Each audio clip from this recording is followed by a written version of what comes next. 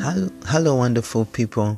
This is Marlon Katsigazi, and welcome to Love Feast, where we discuss and learn about the love of God and His goodness. And today I just want to read from a book, an extract, and the book is called I Love Idi Amin, and it was written by Bishop Festo Chivenjiri, the story of triumph under fire in the midst of suffering and persecution in Uganda.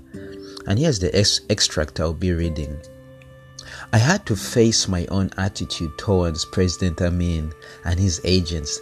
The Holy Spirit showed me that I was getting hard in my spirit and that my hardness and bitterness toward those who were persecuting us could only bring spiritual loss. This would take away my ability to communicate the love of God, which is the essence of my ministry and testimony. So we really see here that the author was aware of harboring hardness and bitterness in his heart would be a stumbling block to communicating the love of God. And so he wanted to deal with this. So let us continue reading. So I had to ask for forgiveness from the Lord and for the grace to love President Amin more, because these events had shaken my loving relationship with all those people. He gave assurance of forgiveness on Good Friday, when I was part of the congregation that sat for 3 hours in All Souls Church, London, meditating on the redeeming love of Jesus Christ. Right there, the Lord healed me, and I hurried to tell my wife Mera about it. This was fresh air for my tired soul. I knew I had seen the Lord and been released.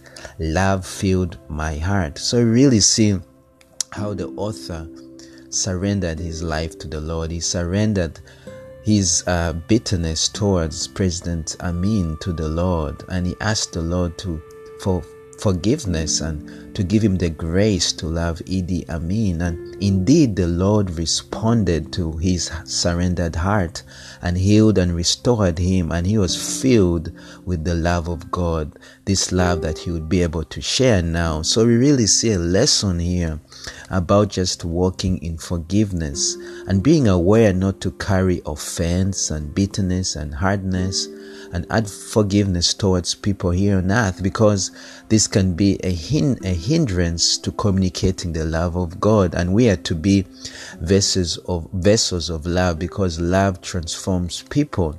So I encourage you just to work with the Holy Spirit. Ask the Lord if there's anything within you, any offense or any unforgiveness, any bitterness towards your fellow man, and just ask Him to help you to forgive.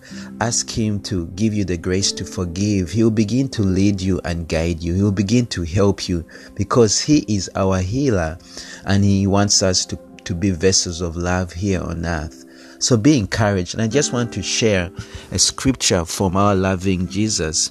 And He said in Matthew chapter 5, verse 44, "But I said to you, love your enemies and pray for those who persecute you, so that you may be sons of your Father who is in heaven.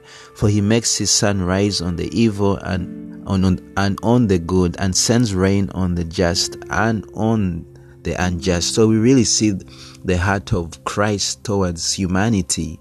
He loves people, and He wants us to walk in that love. That's why He encourages us to love our enemies and pray for those who persecute us. And this is the heart of Christ. So be encouraged. Know that you have the heart of Christ. Know that God wants to help you walk in victory over any stumbling block that is holding you or keeping you from sharing the love of God. Be encouraged and know that your Heavenly Father loves you. God bless you and love you all. Bye-bye.